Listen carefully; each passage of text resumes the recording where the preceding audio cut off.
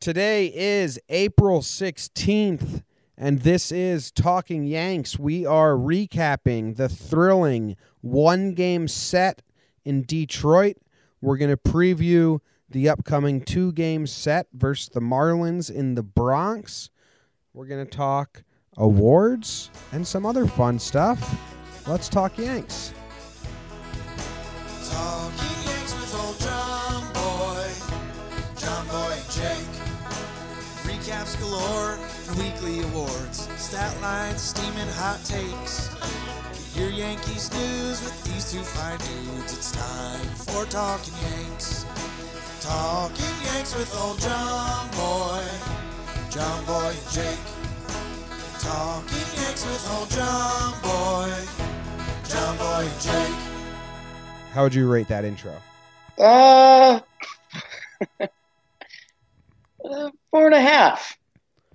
Out of 4 3/4? What's the scale? Ooh, boy. Yeah. All right. Hey, guys, it's the 100th episode of Talkin' Yanks. If you've listened to all 100 episodes, you are one of our favorite listeners. If you've listened to 98, that's cool, too. That's cool. It's cool Even too. one. Even if you've only listened to the first 3 minutes of one episode, hey, we like you as well. How many people do you think have listened to an episode of Talking Yanks and were just like, oh, no, this is not what I'm into? I mean, I think a good amount.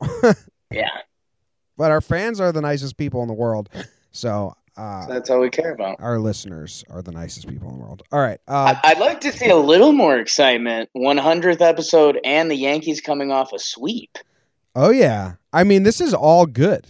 All good. This episode is all good. I got awards love. lined up. A lot of love. Get to Spoon. Spoon's graphic. All right. My name's John Boy. I'm coming to you from New Jersey today. I am in Lavallette, New Jersey. I'm usually coming to you from California, but I'm here for the 5K, and then I'm going to the next two games versus the Marlins. Co-host Jake is coming to us from Denver, who spent the weekend in Tennessee. Tulsa, but close. Tulsa, Oklahoma. Both start with a T and both somewhat in the South. Okay. How was it? It was good. It was a little chilly. We played golf before the wedding, like four teams, scramble, a couple beers. Sounded And it like was you said so- golf. Goff. We played Jared Goff. No, we played golf. Golf. And it was so cold. Oh my God. And it's funny because the groom, Luke, who listens, shout out to Luke. He just recently fell in love with the game of golf. Like as of a year and a half ago, we were doing golf for our fantasy football draft weekend, and he was like, "I'll just sit out." And now a year and a half later, he enjoys it, and he wanted to do it on his wedding day. So we're all there, like, okay, we're doing this for him, but God, this kind of blows. But I was half happy that some of the Yanks games got canceled because I probably would have missed some of the action due to the wedding. Yeah. No, we'll get into that. I'm pretty pleased myself. I was at the Runyon 5K, which we'd been talking about on Yes. the podcast for a while now, and it was cold, but it was pretty cool, man. I told you earlier that it was an event or a 5K. They do it every year, so you can catch it next year if you missed it, where you get to run. You go through all the concourses. Then you get to go on the warning track twice around the warning track. It was, I told you previously, like, empty stadiums just kind of are cool to me. There's that one Right. scene in Little Big League where they have, like, the meeting they have, like, dinner in the empty stadium. I'm like, yo, that's just really cool. I think anything that's a spectacle and people pay to come to, like a ski resort or a beach, and then you get to see it in its off day as like a local and from a new perspective, is kind of cool. Like seeing your teacher in the grocery store. It's just like, whoa, never seen this. For Denver, it'd be Red Rocks. Yeah. I've never seen this side of you before. So it was cool. Yeah. It was cool to be on the field. You know what I learned being on the field? Left field wall is so tall. Yeah. Gardner's 5'11". Gardner can't just jump up and rob a home run, or no player really can. It's 8.5 feet tall. Maybe Judge could, but your normal player can't. Yeah. They have to plant their foot and climb up, which is why it's much rare to see robbed home runs. I mean, it makes sense now that I think about it. And then right field is 8 feet tall, which is still pretty tall. But I was able to jump up and get my wrist over it. I robbed it perfectly. Yeah, I mean, okay. I guess left field, if there's, I don't know, an athletic left fielder who's like 6'3", I mean, they could probably dunk a basketball, so they could probably rob a home run. But yeah, he has to be tall, but it's more of a foot plant job than just jump up. Can you think of any good left field robberies? I know right field's got a decent amount, but Melky robbed someone in 2009, really nice in left field against the opposing bullpen. I remember him and Damon going crazy afterwards. And then Timo Perez. Is this talking Mets? Okay, we'll move on. You want to go into the series? We don't really have topics because it's only one game. I think 100th episode, Timo Perez shout out. What do you want to do first? You want to do awards for the one game against the Tigers, or do you want to do... I guess we have to talk about the game. It's a good game. Good game. Your boy Monty. I thought Monty looked pretty good. His curveball was on. Can I tell you, that Monty stat line is what I picture for Monty, and if he could do that all year, that's huge for the Yankees. But it's where I picture Jordan Montgomery. 6 innings, 3 runs, 4 Ks. Hey, how are you? Thanks. I think he's better than that. I think that was his regular last year, and I think he can progress better than that. Last time we saw him, he didn't have any pitch working, and he had to grind it out. He had his stuff working. He was crisp. He had a curveball working, and the Detroit Tigers are just a sad sack. Yeah. Like, we thought we were bad defensively. We thought we were a little inept in the box. We thought we had, like, problems, and the Detroit Tigers said, "Nuh-uh, guys. We're the fuck-ups around this part. You don't come into our stadium and try to oust us as the worst team." It's going to be okay, Yankees. Yeah. You guys are going to be good. Watch this. Yeah, it's pretty good. Let's wrap up with the pitchers. Good Robertson, good Chad Green, great Chapman, bad Betances. Yeah. And I said this on my post game. Let's just go into awards. I think we'll cover everything from the game in awards because we're only doing one game for awards. Are we doing Pride of the Yankees? Of course we're doing Pride of the Yankees, right. Man. Pride of the Yankees for this one-game series for me, or you get to go first this time. Yeah, I go first, which really puts me in a strong position. Just to let everyone know, this is my first podcast ever recording with my dog by my side because I'm back home. Zimmer, named after Don Zimmer.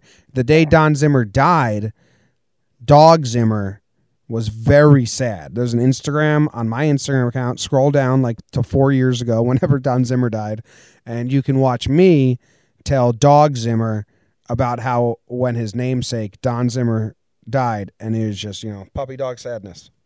Literally, yeah. From this game, I'm seeing 3 potential Pride of the Yankees. So someone's going to get left out. Okay, well, you just give yours. I think I'm going to go with debate. I'm going with Aroldis Chapman. How about that? All right. If the Yankees want to get where they're going, I know I said this a chunk last year, but he has to be a special player. The bullpen and the emphasis on that in the recent years up to now, I mean, is becoming insane how much teams use their bullpen. I mean, basically for the next 3 years, the record is going to be set on bullpen usage. And Chapman is supposed to be the best closer in the game. I said the other day I wasn't confident in him. 1 inning pitch, 3 strikeouts. That's pretty much as good as you can do it. So, and the 3-2 slider to the second batter for the second out wasn't so nasty. Yeah, he's this year he's been more comfortable with the slider, which I guess I'll spin in a positive light. Like if he's got that, the fastball gonna be there. So yeah. His fastball heats up, it takes a little longer usually. I'll I'll pick him as my pride just because that's good to see. And compared to the others I was considering, him being his best would be most important to the team. So, and you were just talking last week how you haven't felt comfortable with him, and that was his first time out there where he was like, hey, Jake Storielli. Yeah. Screw you. He sent it back at me, and I appreciate that. That's love. That's love. All right. My pride of the Yankees is going to Aaron Hicks. The switch-hitting speedster in center field. Inside the park home run. Ever heard of it? That's really fun. Only ran it 3 seconds faster than I ran mine. So what's that tell you? Hicks, maybe speed up a little bit. And we didn't have spikes. We didn't even have spikes, yeah.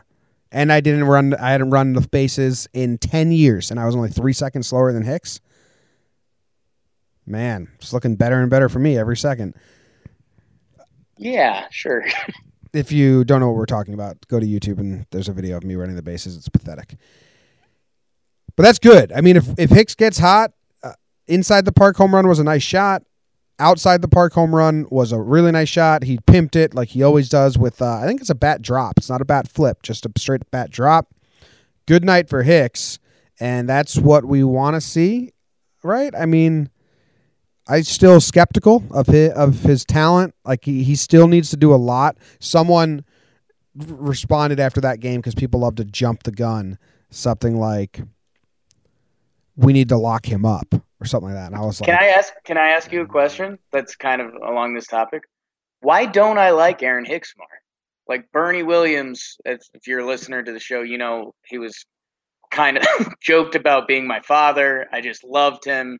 Switch hitter, center fielder, good defense, both sides of the plate. And I guess he did have I don't know Hicks' personality as well as I think I know Bernie's, but why don't I like Aaron Hicks more, Jimmy, from a Yankees perspective and maybe just mine? Well, we kind of went through this. We traded for him and we gave up nothing. A backup catcher that was never going to be anything part of our system. So it was a shoulder shrug trade right away. It was like, hey, we got Aaron Hicks. If he doesn't work out, who gives a shit? We didn't give up anything for him. So you never were truly invested in his success as a fan. And then he totally sucked in 2016. Never came off the bench before and was doing it for the first time. It was really bad. And it was like, yeah, okay, well, good thing we didn't give up a lot because this guy sucks. 2017 comes. Ellsbury gets hurt early, and Hicks goes on a tear. Great first half, and you're like, holy shit, this is it. But then he gets hurt, and then he comes back from injury, and he was basically 2016 Aaron Hicks again, but people don't really realize how bad he was because the beginning.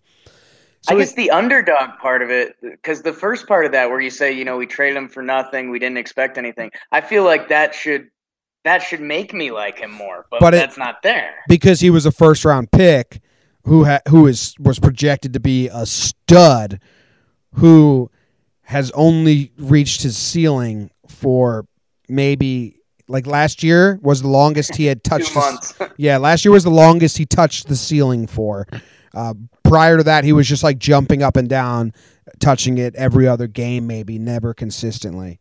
So, I mean, I don't dislike Hicks. I fell in love with him last year, but since he came back, I've like taken myself away from, okay, I don't really love Aaron Hicks. I like him. I hope that he can prove that he can hold on to that ceiling. And yesterday was a good start, so it sucks that we're bashing him when I'm trying to give him pride of the Yankees. That was really rude. I just undercut your pride. That was really rude of you, man. Well, no, I'm saying I want to love him more, but I guess I just need a full season to crack me and say, wow, switch hitting center fielder, covers ground, cannon arm. It's also like he takes really bad routes to balls, so when he makes a really nice diving catch, you're like, yeah, but man, you should have tracked that down better. That's a really tough criticism, but it's in my brain. I'll say one more nice thing before I go again. He's a really good brother. His sister told the story on Instagram that the girl in the apartment next to her, some men came in and like beat her up and maybe raped her. And Hicks got her out of that apartment complex right away. And she was really thankful. And so he's a really good brother. 100th episode of Talking Yanks. There it is. All right, you give your Yankee motherfucker of the series. Yankee MFer of the 9-inning series. Can I cut you off real quick? I wish you would. I need a listener that listens to every episode. Step up. I need someone to keep track of all the awards we give out. I might go back and redo it for next year, but moving forward, I say I'll do it, but I might forget. So I'm going to try and do it. I need a brave listener that listens to every episode. Just write them down and like DM me. Hey, this is who won the pride. So then I can copy and paste that because I want to calculate who gets the most motherfuckers throughout the year and then who gets the most prides throughout the year and then all the other awards. Okay. I don't think anyone's going to do that. If you do, awesome. But my Yankee MFer. Bum, bum, bum. Bum, ba-dum, bum, bum. My Yankee MFer is, this might be a surprise to some people, it's going to be Disco Neil Walker. My buddy who I defended and was given a lot of love to start the season because he's a professional and he just hits. He does his job. He was playing first, second. Neil Walker's down to batting 188 on the season now. 264 OBP, 208 slugging. He went 0 for 5 with 2 Ks.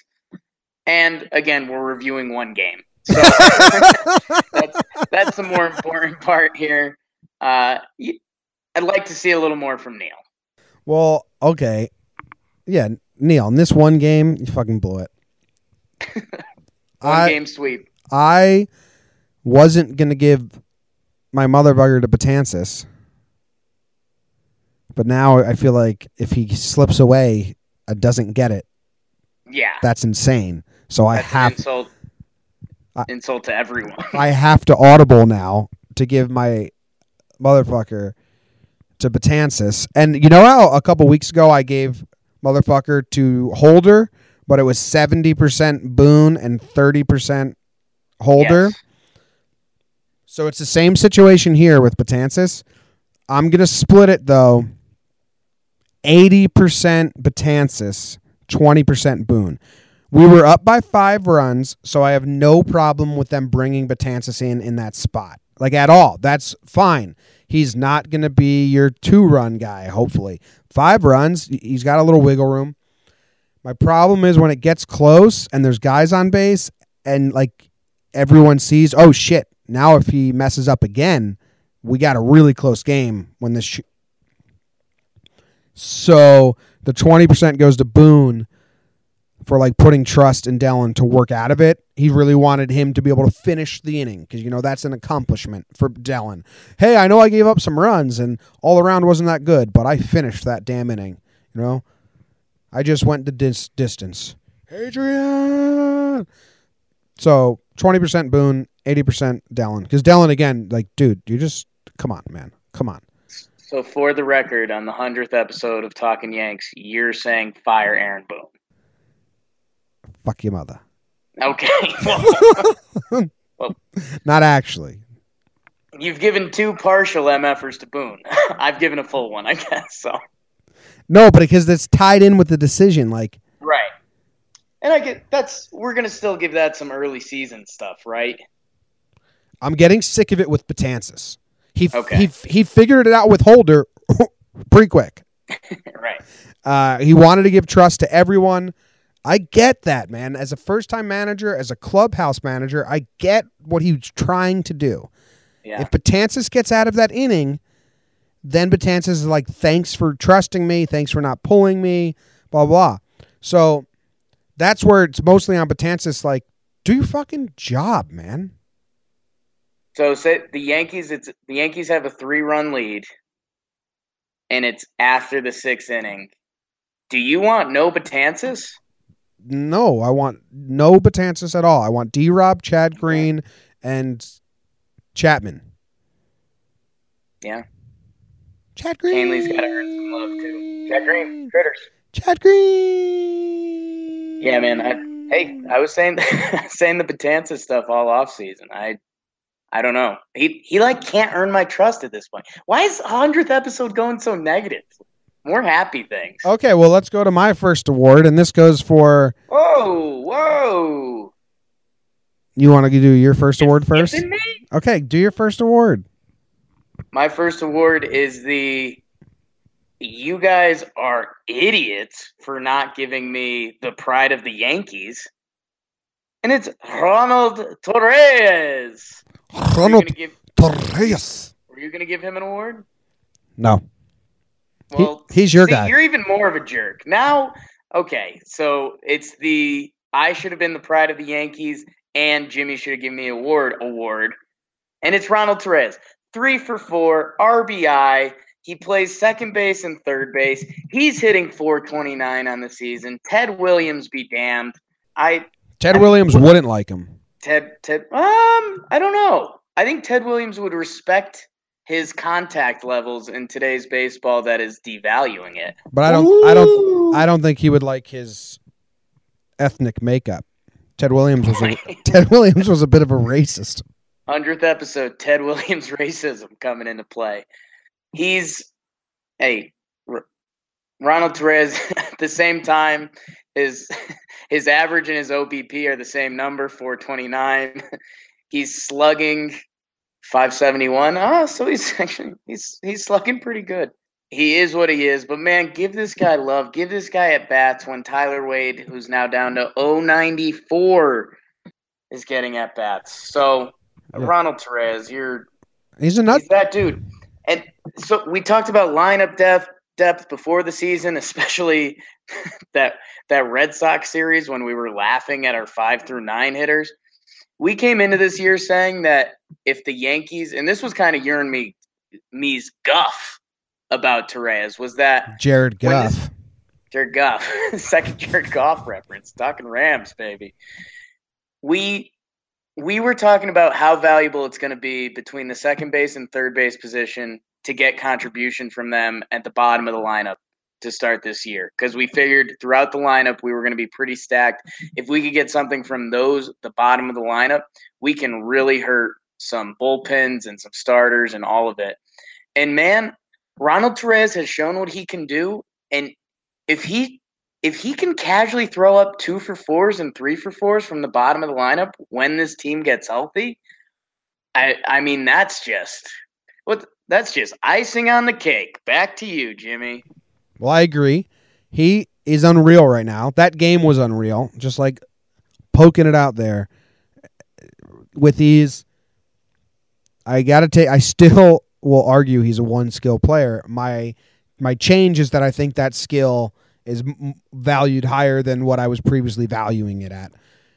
Dude's good. We need to make a T-shirt. Mole face killer. I'm Ronald. Little baby Toe. What should we make a shirt for Toe? MVP question mark? I don't know. That's funny shirt. This will just be me putting fuel on the fire, and this is partially a joke, but we'll get everyone excited. Altuve's first 4 seasons. Okay. Hey, no, this is all I'm saying. Altuve's first 4 seasons, 2 home runs, 7 home runs, 5 home runs, 7 home runs. So who's he going to be more like, DJ LeMahieu or Altuve? I think he's going to be like them combined. No, you just lost all our new listeners for this episode. Good. No, I'm not making that comparison. I'm just saying this dude's going to be in the league for a while, and he's really good. And like you said with that contact tool, you can almost very few guys in the 2% of the league has a contact tool like he does. And with that tool, you can work on the other things. You can either work how to get power into your swing. You can work on your speed. You can work on defense. He's going to be a major leaguer for 15 years. I think a lot of guys could have the contact tool, but they understand slugging is more important. Like Gary Sheffield said he could hit the ball wherever he wanted, but he wanted to hit it over the fence. So he swung hard. Yeah, it's a little bit of that old guy mentality too. Yeah. Okay. Well, let's move on to my award.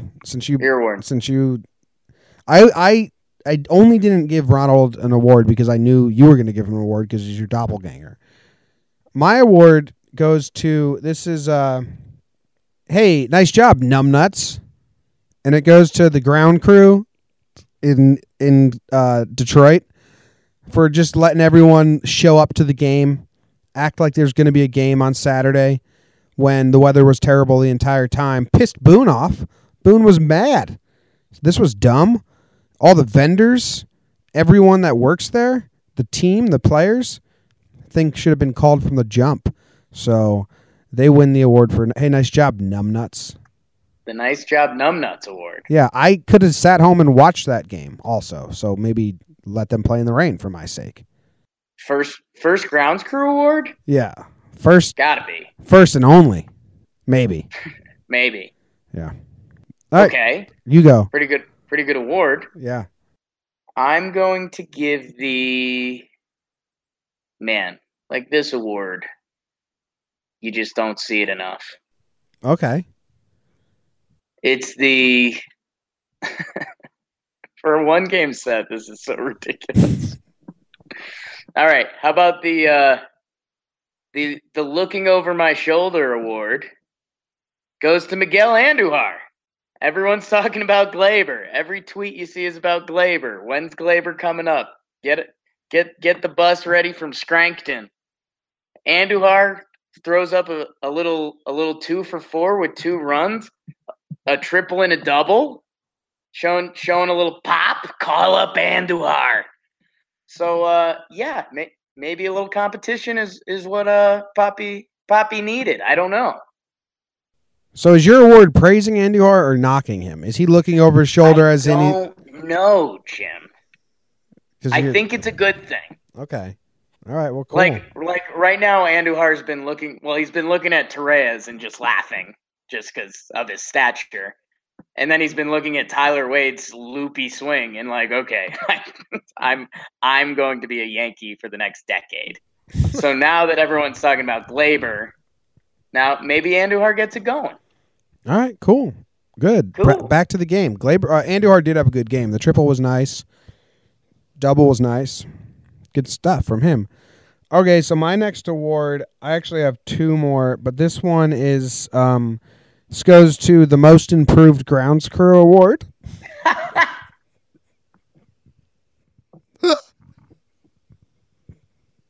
100th episode. I Grounds Crew. Jared Goff. I couldn't even get that out with a straight face. Hey, doubleheader, man. You're at weddings. You're flying. I'm going to the 5K. They're saying we're going to do a doubleheader in the rain. We got Sessa pitching. We got players injured, still not full strength, playing in the cold rain. Grounds crew, they don't even risk it. They don't even chance it. They say, no way are we playing this game. We don't have Sessa. Hey, Sessa, you were supposed to start today. Game got rained out. Okay, boom. Now you're back to the minors. Sorry, bud. That's brutal. We're bringing up Shane Robinson. Now, these 2 games against the Tigers are going to be in June when Greg Bird's playing first base. Glaber Torres is around. John Carlos hitting 50,000 home runs. We're in full swing. Oh, bring on the meek Tigers now, not when it's rainy and cold in April and we have Sessa throwing one of the games. Great job by the grounds crew postponing both these games. So you just said that this is probably going to be the first and last groundskeeper award, knowing that you were going to give another award. It's a long con, man. Wow. This is the payoff. I couldn't even. I feel like I got. I don't know. I have a 3rd award, and it goes to best AAA player. And it goes to Glaber Torres. Glaber Torres. He is going nutso at AAA right now.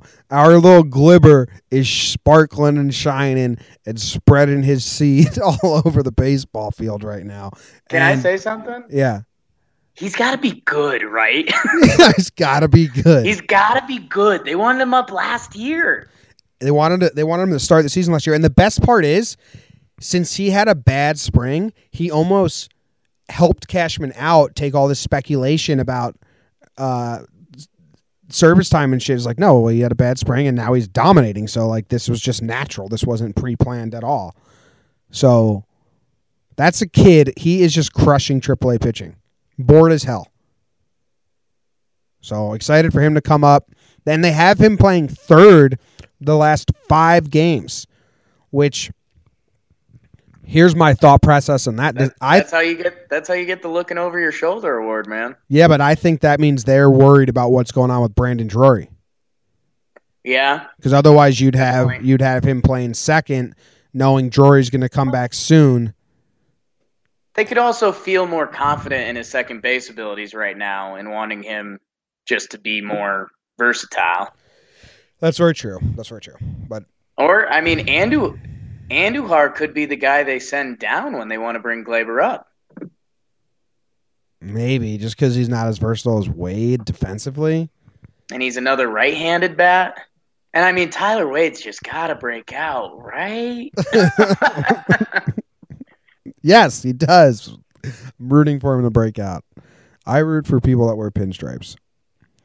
Okay, so, Jake, moving on. This is our 100th episode. We told people last week about a contest we're doing to celebrate the 100th episode. Yes. It's been going well. You have a couple more days to keep doing it. Let's push it. Let's push it the whole week. Is that too greedy? That's too greedy. We're doing. All right. You got Monday, Tuesday night, or Wednesday. We're going to record and we're going to pick winners.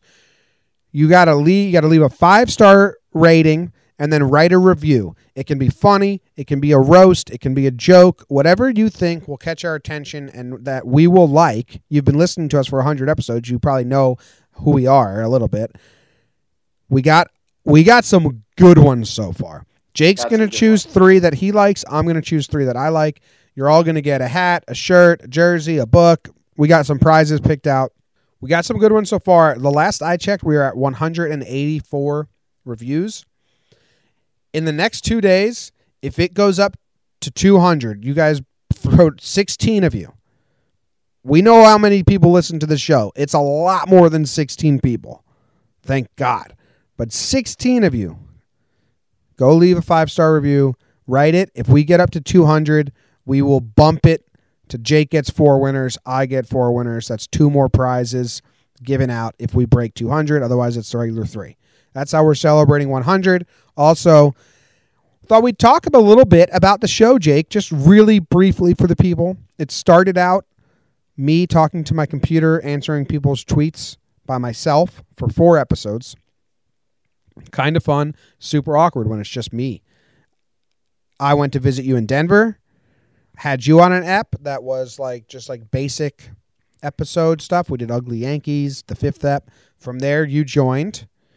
And we just started doing once a week. In the playoffs, we did after every game.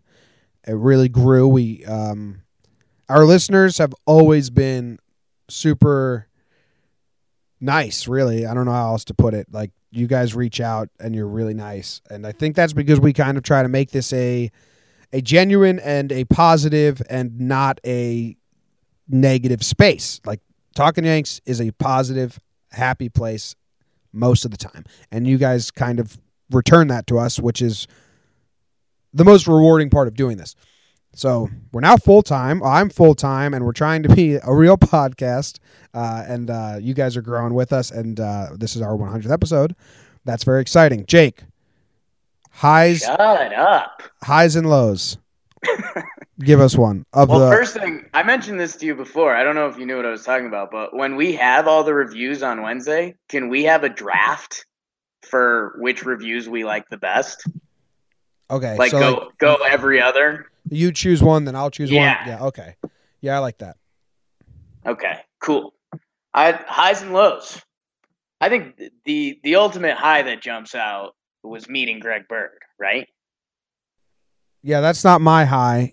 But yeah, that's pretty good. And I mean the thing, that's when it kind of, I don't want to say it became real, but it's like you can go. I think the only Yankee I met besides Greg Bird was Moose Skowron, and I didn't know who Moose Skowron was at the time. My dad was like, "Oh, Yeah, he used to be a Yankee. That's like, okay, it's not looking so hot now, but nice to meet you. Nice to meet you, Mr. Moose. Nice to meet you, But- old dang man. No, I didn't say that. But yeah, I mean, that was super cool. And just the emotions of that were so exciting because we didn't really know what we were doing. We didn't know what we were getting into. You and me were just being silly, just trying to laugh it off, hoping that Greg Bird didn't think we were huge losers. And then we were just kind of in the cage, being buddies for a day. That was just super cool. I'm trying to think my proudest thing, because it's one of those things. We're not to say we're baseball experts. I don't think we'll ever call ourselves that. We No. we weren't great at playing the game. We really enjoy it. But anyone who's played Major League Baseball has to know more about baseball than us. But I don't know. It's kind of fun because we work the fan perspective, but we also have watched a lot of baseball, especially Yankees baseball. My biggest thing that I think I ever felt reassured with was when the Yankees got rid of Girardi, and I was just calling for them. I was like, I just couldn't picture them picking one of the in-house guys that wasn't a known name or anything like that. The Yankees' job was so sexy coming off of that season that I knew they had to get someone big, and then the Aaron Boone thing developed. So that felt kind of cool for me. And 100th episode, if I'm not patting myself on the back now, when am I going to do it? So your coolest thing is that you guessed they were going to go with a wild card manager? I guess so, man. Like, what's yours? Well, if I was to respond to that one, I would rudely say that it was when I broke the news that Girardi wasn't coming back officially. Right, but you hated that, so that doesn't count. Yeah, I hated it. It wasn't fun at all. Yeah. The high I was going to go with was the Chad Green Critter episode. Fans like that. A bunch of sickos. I really. And hey, spring training.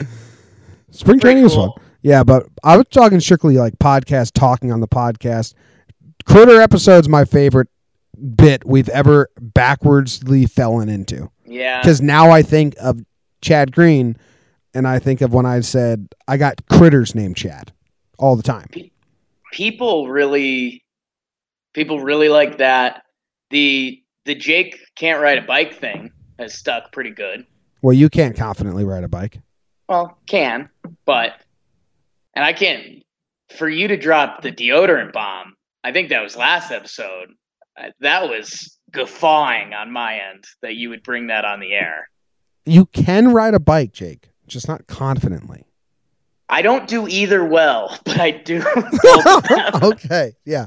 So yeah, you can't confidently ride a bike. Yeah, I guess. Do I just suck? Like, I just make fun of your gray hair. I got a lot of gray hair. Okay. A lot of gray hair. My low point. Let's do lows. Was after game 2 of the ALCS when I went on my tangent screaming at Tankster on Twitter. Okay.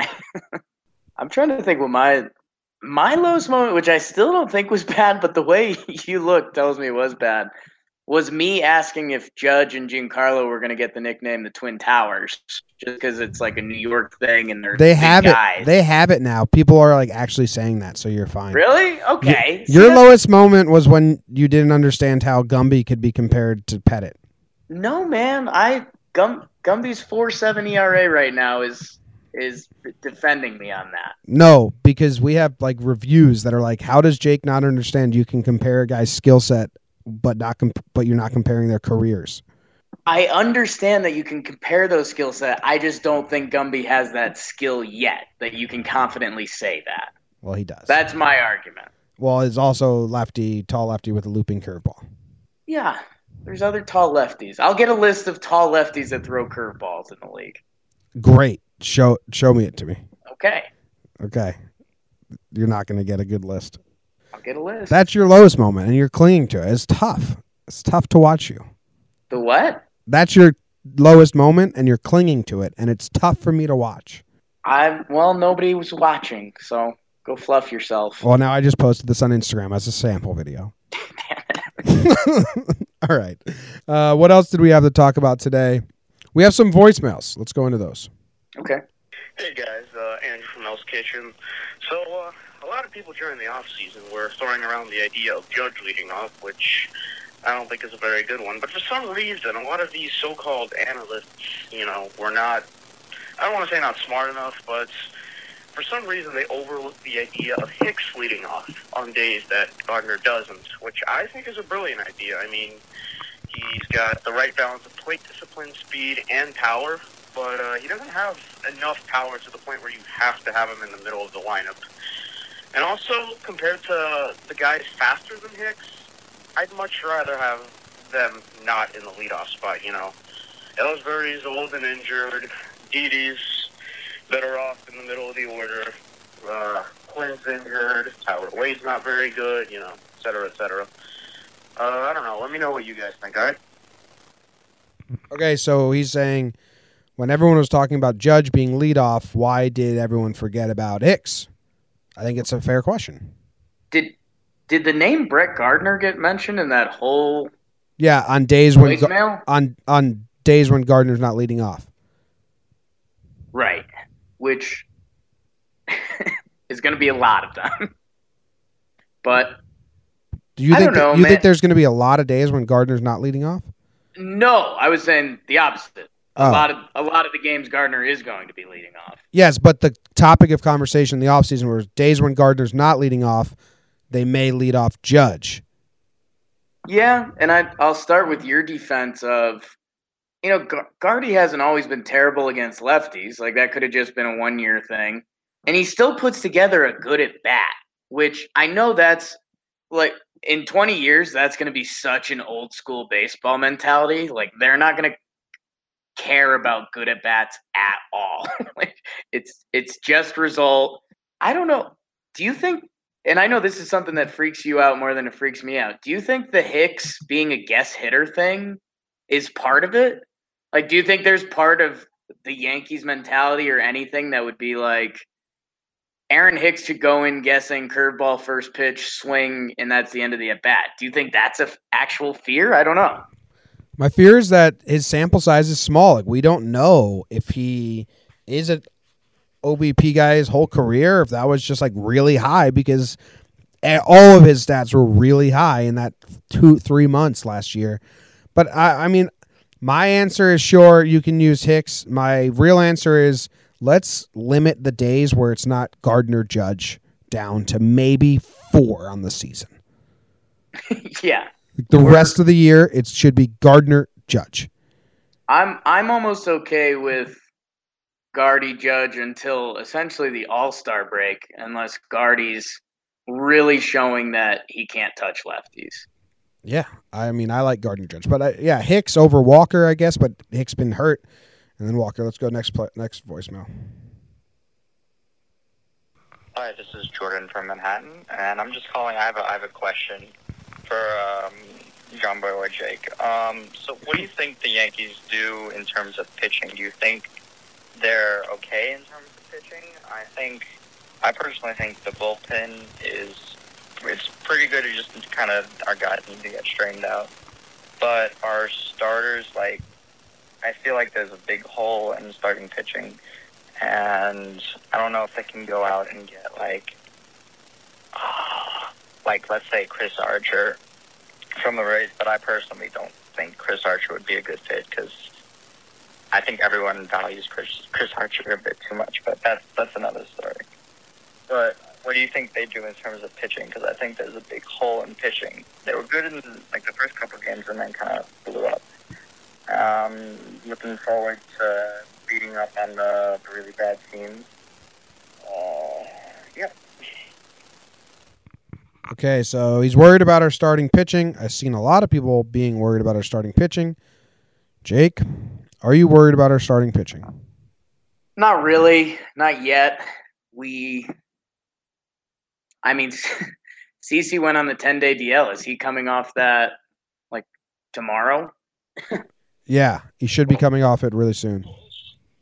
The baseball season still feels so new. We're still having two game cancellations back to back. we've played 14 games in a 162 game season. Boom. We haven't gone around the rotation 3 times, so you can't say anything about the starting pitching yet. The same guys that did really well in the playoffs last year, same guys that got us to the playoffs last year. Let's pump the brakes on our rotation. Sucks talk. And they started the year good. They went through a little tough streak. The biggest thing is going to be health, really. I mean, I think that's, and you and me have harped on this a lot. Right now, the Yankees' 6th starter is Luis Cessa. For a spot start. If CC broke his leg and was out for months, it would be Chance Adams, Sheffield, or a trade or a pickup. That's what I'm saying. I mean, right now within the organization, there's a chance Chance is good. There's a chance Justice is good. But we kind of know what Cessa is. I don't think we want to see him making more than 5 starts this year. Someone on Instagram, and Instagram is a really funny app. The people that have like Instagram, I'll just say it seems less informed than Twitter fans. Fans on Twitter seem more informed than the fans on Instagram. Maybe because fans on Twitter have to read words and fans on Instagram just look at pictures. He was like, dude, chill. Cessa's solid. He'll have a quality start tomorrow because I said sucks Cessa starting or something like that. Cessa's never had a quality start in his life. Like that. He's started over 10 games or something. He's never had a quality start. He reached the 5th inning. He completed the 5th inning once. So yeah, maybe there's a slightly skewed just because he wasn't fully stretched out in a couple of those starts, but also he did bad. Yeah, yes. And it's kind of weird because he has a good fastball and he does have that like one strikeout every other inning that you go, wow, okay, Cessa. Yeah. But you can't depend on that for a month even. No. So I think that's what's going to be interesting because there's going to be an injury. How severe it is? Do the Yanks fully believe in their prospects? Does the injury happen closer to the trade deadline? Who's available? What happens to you if Chris Archer's a Yankee, Jim? I'll root for him. I root for people wearing pinstripes, but it'll be tough. I didn't like Pineda's body language on the mound either. Yeah, but I mean, Chris Archer's like a bona fide all-star. Yeah, I'll root for him. Whatever. I just think he's such a whiny little baby. What do you think? And this is a Yankees podcast, and this isn't even a game you like to play. This is more so a me game. What would be, in your mind, a fair package to give up for Chris Archer? No, I pass. I don't care. I don't care what. My head initially jumped to like Andujar, Wade, and a starting pitching prospect, but I don't know. Yeah, I don't know. That's still kind of thin, but we'll see. Next voicemail. Guys, if you like that kind of stuff, don't tweet it at Jimmy. Tweet it at me. Okay, what was that? Next voicemail. Jake sucks.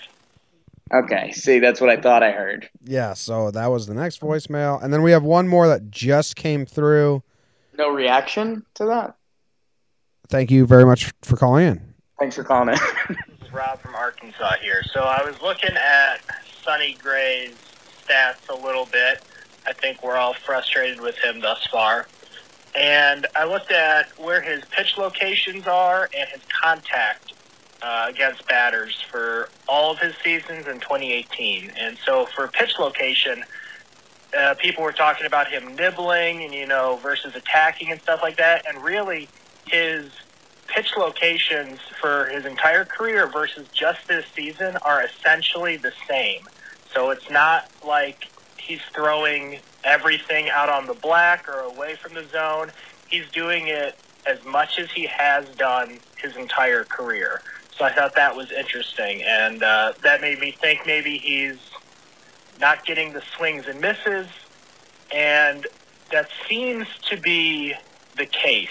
Now, obviously, sample size is a big deal, but just this year versus all seasons, the contact percentage against him in the zone is much higher this season than it historically has been.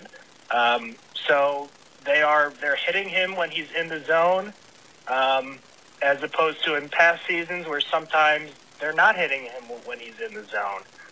But as far as that nibbling stuff goes, the numbers seem to show that he's not nibbling, maybe more so than other pitchers, but for him, he is throwing pitches essentially the same spot he has been his whole career. So, all right, interesting stuff. Have a good one, guys. All right, so good stats from Rob from Arkansas. Thanks for calling in with those.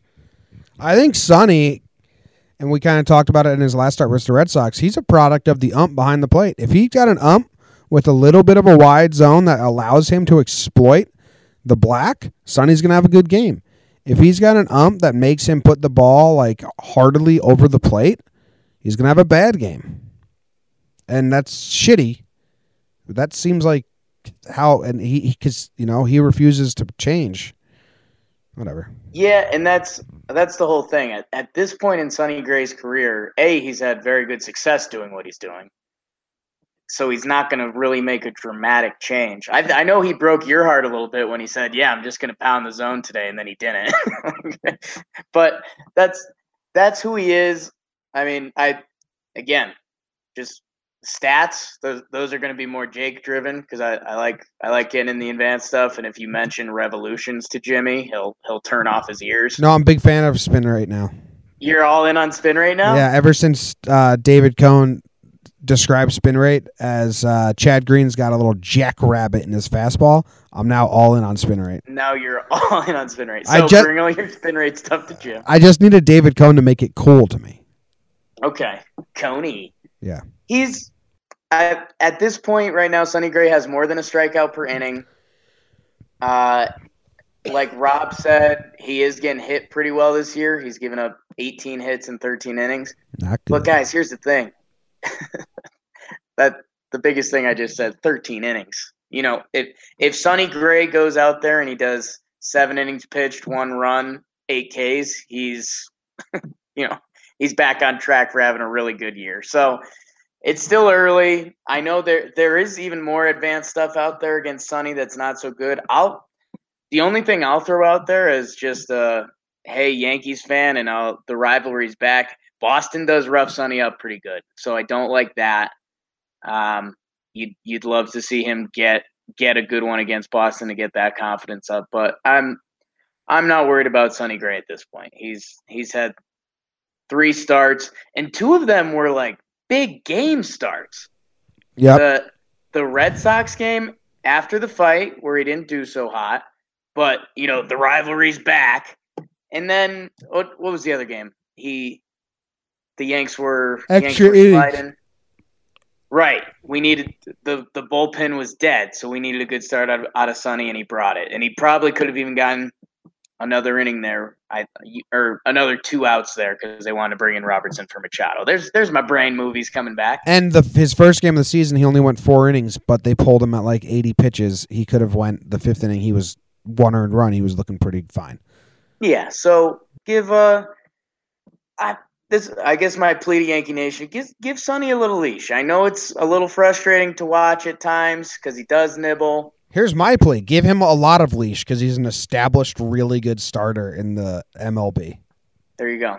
And he's an incredible fighter. If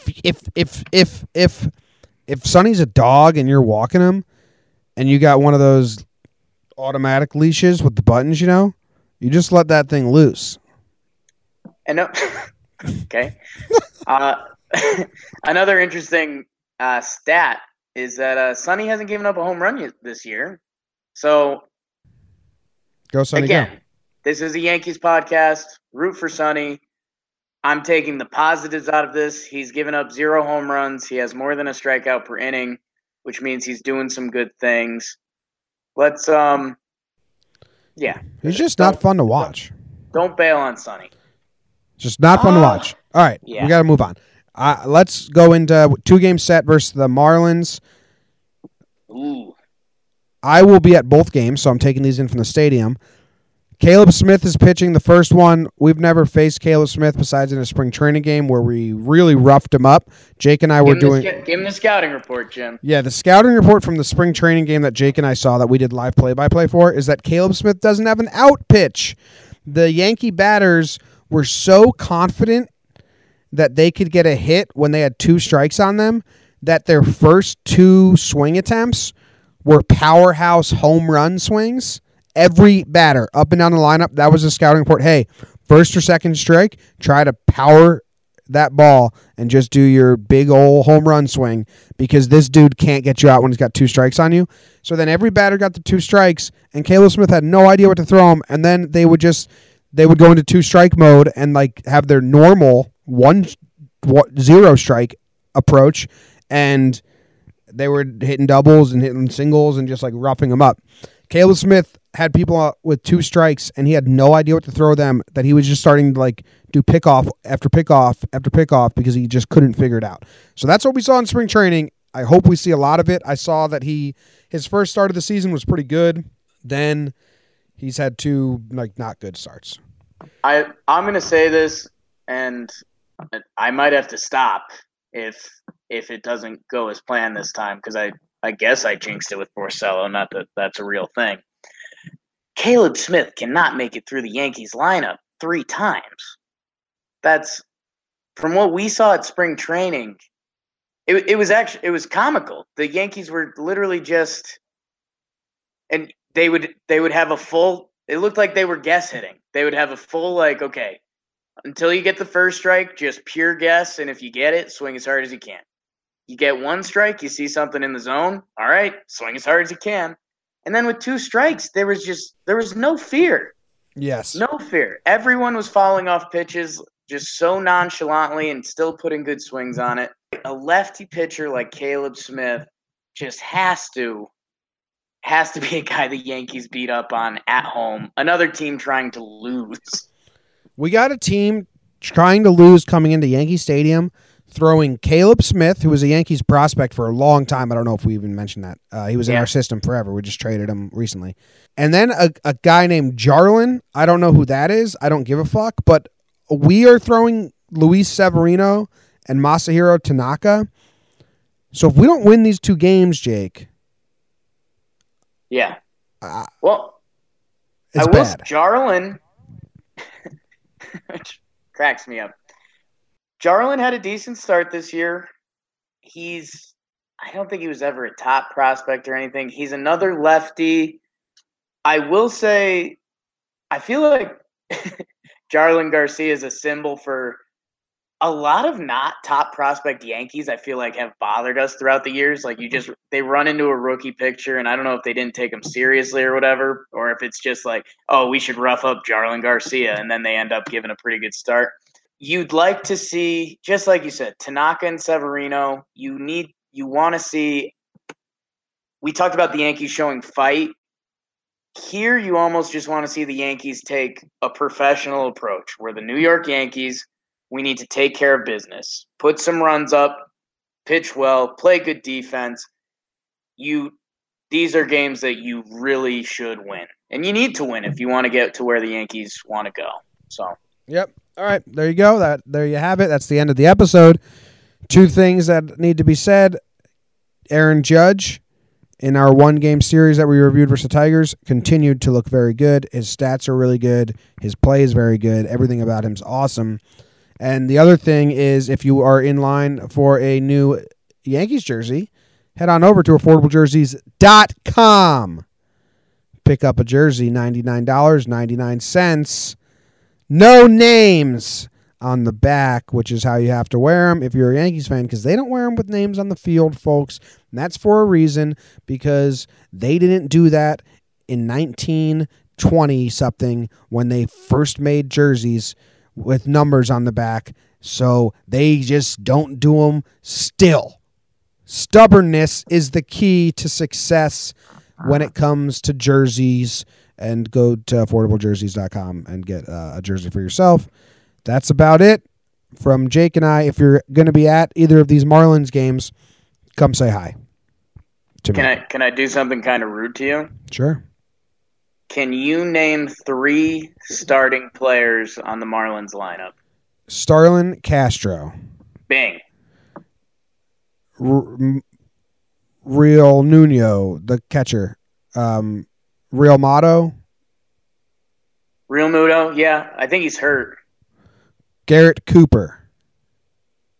Cooper's not the starting first baseman. That's the other guy that you would know, though. I thought Cooper was starting in right field, and Bohr starts at first. Bohr starts at first. That was the other guy. Cooper's hurt. He's on the 60-day DL. What did Coop do? Coop bruised wrist. Likely return beginning of May. Coop. So Coop. that was mostly a point. Well, we didn't mention Starlin Castro at all, which we should. He's coming back. Hi, Starlin. He'll be dapping everyone up, so that's nice. Wishing he was back on the team. And Luis Severino's wife is pregnant with their second child, so everyone, hats off to Luis. There we go. There's a happy ending to the 100th episode. Yep. All right. That's all. Go Yankees, go. Tell them, Grandma. Go Yankees.